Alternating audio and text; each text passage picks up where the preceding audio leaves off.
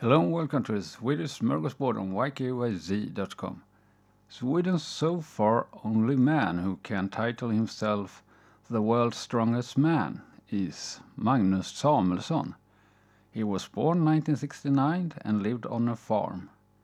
Naturally strong from the farm life, he discovered that he had a talent for lifting heavy things when he tried bench press for the first time at the age of 16. He benched 100 kilograms. He became Sweden's strongest man for the first time 1995, and he managed the same year to get to the final in the world's strongest man. The result made him make a serious effort to get the title. In 1998, his training bore fruit and he won the competition. Side note, he won a dance competition on Swedish television 2009. That was all for this episode. If you want to comment, you can do so on the YKYZ platform or send me an email to thatbeardedswede@gmail.com. Bye for now.